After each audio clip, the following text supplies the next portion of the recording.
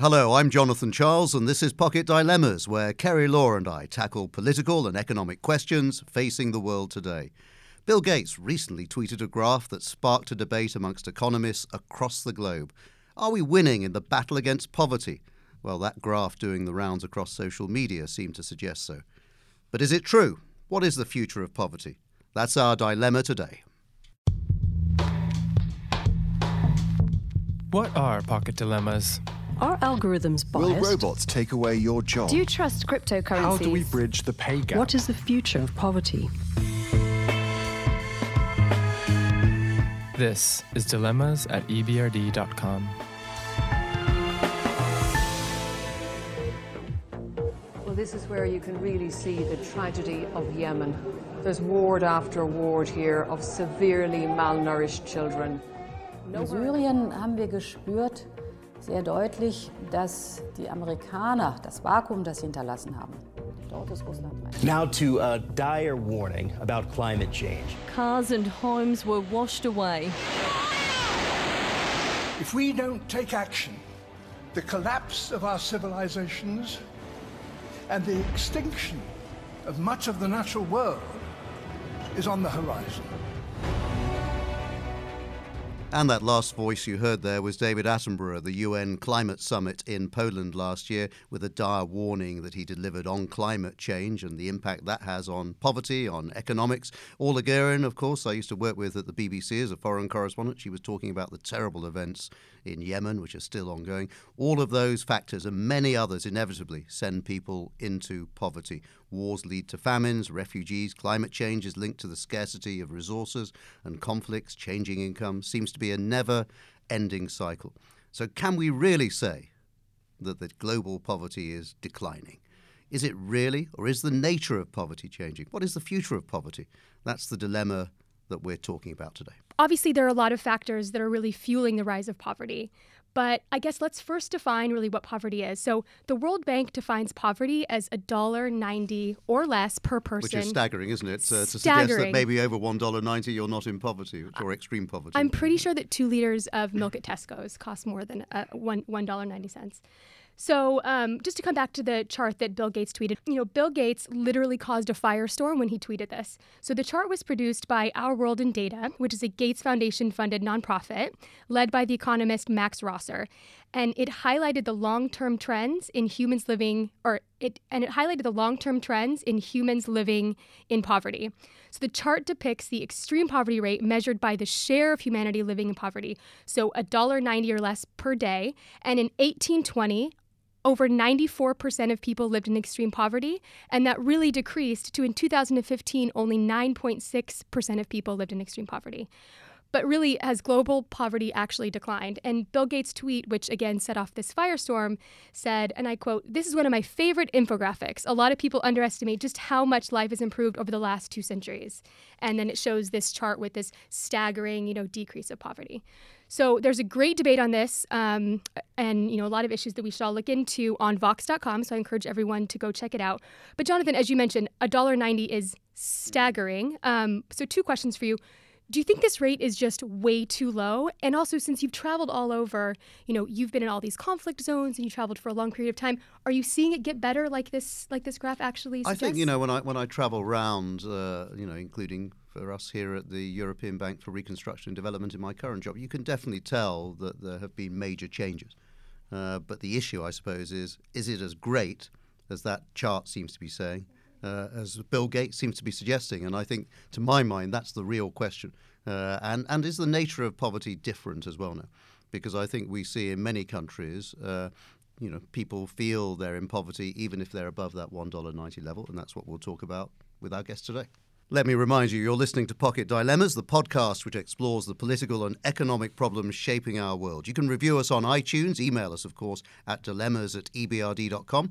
Follow us on Twitter, and our handle is @EBRD. Well, Kerry, we've got 2 guests here in the studio, the EBRD's chief economist, Sergei Guriev, and the UK Department for International Development chief economist, Rachel Glenister.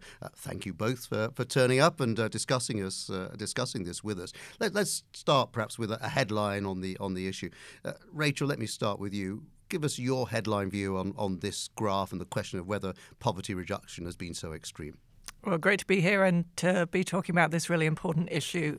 The short answer is yes. I think this chart is an extremely important and effective way of communicating something which people aren't so aware of, which is the number of people in extreme poverty has fallen dramatically. And that is something that we should celebrate. It's not just income poverty. I mean, this chart is about $1.9 a day, but it's also true if we look at a wider concept of poverty. Health is improving, education is improving, life expectancy is improving. A lot of different aspects of people's lives has really radically improved over, the last centuries, but also just in the last 10 and 20 years. Sergey. Yes, I fully agree. And while you look at this chart for 200 years, of course, you start asking questions to what extent the concept of $1.9 a day today is comparable to something like this 200 years ago. But what is true is the measurement is pretty consistent over the last 30 or 40 years. And that decline is very impressive. Since we started to look at those numbers 30 years ago, 40 years ago, the decline has been dramatic. We were talking about 40, 45, 50% of global population living in extreme poverty 40 years ago. Now we are talking about 9% or even less. And indeed, as Rachel said, other aspects of quality of life have also improved. One thing which you've just mentioned refers to inequality. I think there is a lot of debate about recent rise in inequality. But if we think about inequality increase, say, in the United States, we should not think that inequality increased globally. If we take the whole world as one country, one society, global inequality has actually come down and come down significantly. In that sense, the progress in the world is there, and the inequality is actually declining because the poorest countries are catching up on average. This is Pocket Dilemmas, the podcast which explores the political and economic problems shaping our world. Review us on iTunes, email us at dilemmas@ebrd.com, follow us on Twitter @ebrd. So let me remind you of today's dilemma. Poverty, is it in decline? What will the future of poverty look like? So Sergey, inequality is not just a single idea, and it can be seen differently by different people. So talk us through some of these interpretations of the methodologies that you just mentioned and kind of the link between inequality and poverty. I think people usually use inequality and poverty interchangeably, but these are very different things.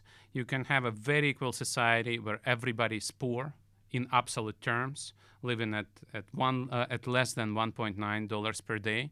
You can have a society where everybody is not poor, and yet the society is very unequal. So these things are actually not perfectly related. The other thing that people forget is inequality does change, but it does change very slowly. And so if you have economic growth, usually economic growth does lift all boats. And in this sense, when we see whether very equal or very unequal society, if you have fast economic growth, you see major progress in terms of improving situation with poverty. And this is what we've seen in the last 20 or 30 years. The most important achievements in fighting poverty have happened in India and China, where hundreds of millions of people were lifted out of poverty, even though in China inequality, for example, has gone up. Just to pick up on that, it'd be worth hearing from you on this as well, Rachel. Economic growth is the boat lifted by that rising sea of economic growth, and that's had the major impact on poverty. Is that synonymous with free trade, for example, the improved globalization of the world? Both of you, I think, would be interested. So there's free trade and there's opening up economies to integrating into the world economy, and those aren't completely the same things. But I think opening in China and India, these are both economies which had very distorted markets, were very insular. And as we've heard, a lot of poverty reduction happened in those countries. And moving to more sensible economic policies, I think most people would agree, had a big impact on improving their economic prospects. I mean, there are other things that happen and are important too, particularly when you take into account not just income poverty, but things like health and education. Technological change has been extremely important in improving health. So we are much healthier for a given level of income now than we were, when, say, the UK or the US were at that level of income. So technological change and improved economic policies have been both really important in improving people's lives. Yes, I fully agree with that. And you mentioned our world in data, which is a very important source of visualized data that brings this positive message, not just about income poverty, but also about other dimensions of quality of life that Rachel mentioned. I would say that before Max Roser, there was this website Gapminder that opened the eyes of the people around the world, how much progress we've made in the last 200 years, but also in the last 30 or 40 years. Unfortunately, Hans Rosling, who started that website, passed away, but before passing away, he actually wrote a book called Factfulness that talks about those issues. And after that, I would also recommend Steven Pinker's book, first about violence, the better angels of our nature, and then Enlightenment Now, where he talks about different aspects of quality of life which is improving, including because of globalization, because of technological change, and better economic policies. So Rachel, what do you see in, obviously where you guys focus in DFID, different than our regions, are you seeing that poverty is actually declining in the regions where you operate? Yeah, so in DFID we focus primarily on the poorest countries in the world, and we see some really important different trends in different parts of the world. So the biggest declines in poverty have been in Asia. You've mentioned China and India already, and those are really large, so lots of the fall comes from them just because they're large, but also dramatic declines in many other parts of Asia. So Pakistan, I was visited recently and looking at the numbers for very dramatic declines in poverty there. Bangladesh, Vietnam, across Asia, really, a lot of progress. In sub-Saharan Africa, where we also do a lot of work, the overall numbers of people in extreme poverty have not declined much in sub-Saharan Africa, but that hides some really important differences between the stable parts of sub-Saharan Africa, where you're seeing quite a lot of progress on reducing extreme poverty, and the parts of sub-Saharan Africa that are fragile and in conflict. And in general in the world, we're seeing a real stubbornness of poverty levels where there's conflict and fragility and bad governance.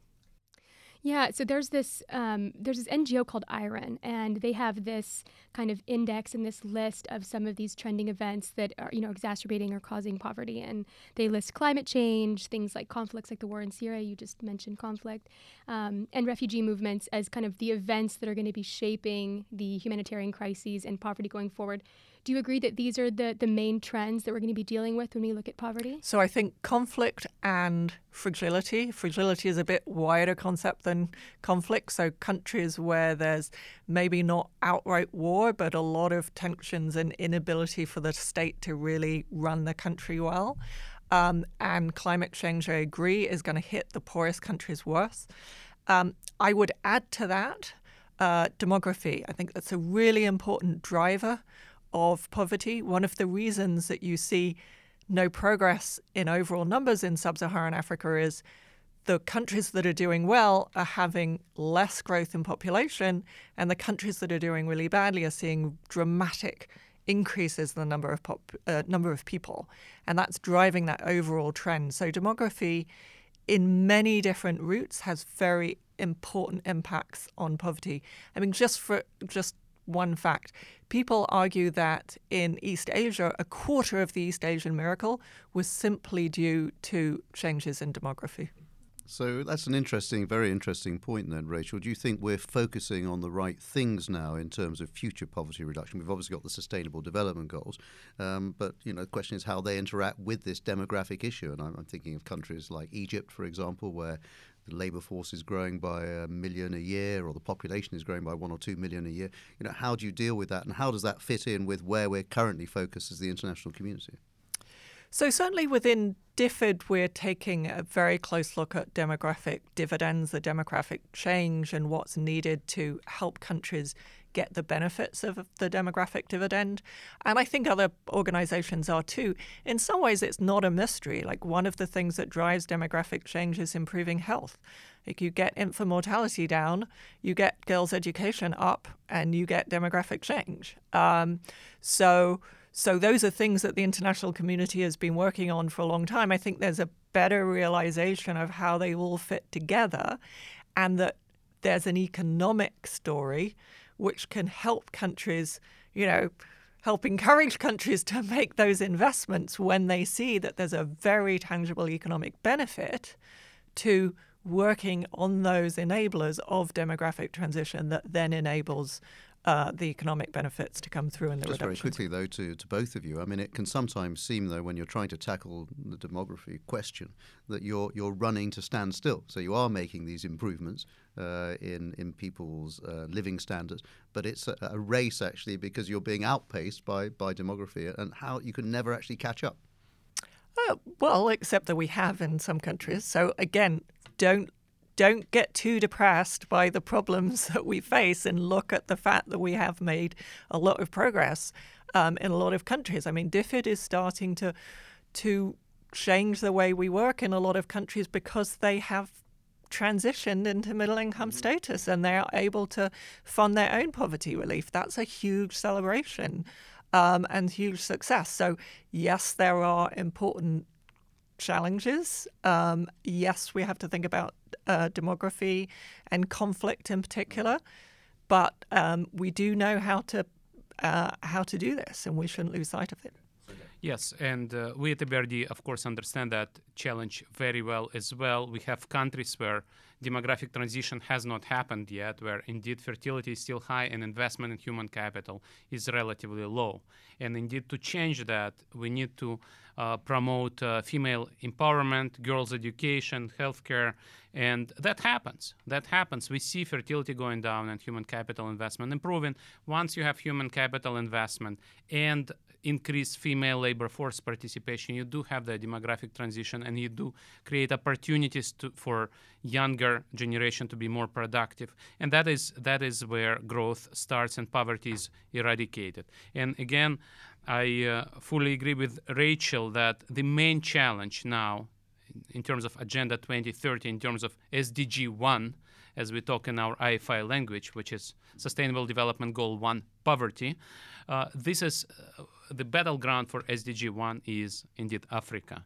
In other parts of the world, we still have pockets, we still have problems, but the main battleground will be Sub-Saharan Africa. So everyone's really mentioned demographics and demography, and at the bank we've been doing this big effort called the Megatrend series, and just researching megatrends. And there are 5 global forces that are really shaping our world and that are going to affect the world's poor in a disproportionate way. So the 5 megatrends being demographics, as we've already mentioned, urbanization, resource scarcity, digitalization, and global economic shifts. So, we're digging into these so that we can really understand not only kind of what they are and how they affect our countries of operation, but how we can be ready for and skill up for some of these trends. Otherwise, we really, risk ending up in poor, maybe even less happy societies. And Sergey, I know you've done a lot of work on inequality and happiness, and it's really not that straightforward. So how can we be happier, and what do we need to do to really prepare? Well, people are unhappy about things you think they are unhappy about. So indeed, people like to be richer. People like to have more stable, cohesive society. People like to have access to education and healthcare. There is an age profile of happiness. Middle-aged people are the least happy of all. And then happiness after, say, 50 in developed countries starts increasing. Very heavily, actually, which is great news. Yes, for you. Yeah, exactly. I'm always happy. But overall, for all other things equal, income increases happiness, especially when income is low. And in that sense, we should remember that when we talk about eradicating poverty, that it's not just an abstract number of a bank account or macroeconomic statistics. It's actually raising people's life satisfaction. And of course, it's not just a unidimensional thing. We need to think about health, education, inequality, which also makes people unhappy, quality of air and other public goods, they also make people more or less happy. But incomes and development in general is something that drives happiness and life satisfaction. Just on another tack, I mean, I'm interested really, we've talked a little bit about global economic growth and the importance of that. We are in a world where we might be entering, anyway, a world of slightly slower economic growth overall, particularly if there's a rowing back on globalization. How do you both think that's going to impact on poverty reduction going forward? I mean, the slower the economic growth, the less progress we're going to make on poverty, certainly, and in particular for many of the countries that we work in, there's a strong dependence on primary commodities as a driver of income for the country. So when the industrial world slows down and China slows down, then the prices of their commodities falls, and there's a kind of very immediate effect on the income that they have as a government to fund the investment that they need to grow. So there's a very important link between these, the poorest countries and how fast the world is growing. So we have to take that into account. I mean, one of the things that we also have to try and work with these countries to help them with is making their economies less vulnerable to that kind of shock. Resilience is really important. And as countries grow and as countries are reaching that middle income status, it's about helping them devise social safety nets so that they have their own mechanisms to be resilient internally to these kinds of shocks. So it's about making the economy more diverse and more reliant on a number of sources of income, but also having the right social safety nets and to support when things do go wrong. So one interesting thing, though, I think is important to note is over the last 20 plus years, we are seeing the poorest countries actually grow faster than richer countries. This is something that economists had predicted, in our theories for a long time, and people had said, oh, it's not, it's an example of where economists have got it wrong. And finally, it's turning out to be the case. So as the richer countries have slowed down, you are now seeing that poorer countries are growing faster than the richer, which in some ways is, is maybe one upside of this story. Yes, I of course agree with this. I think one thing is worth mentioning. When we talk about fighting poverty, sometimes we think in terms of aid.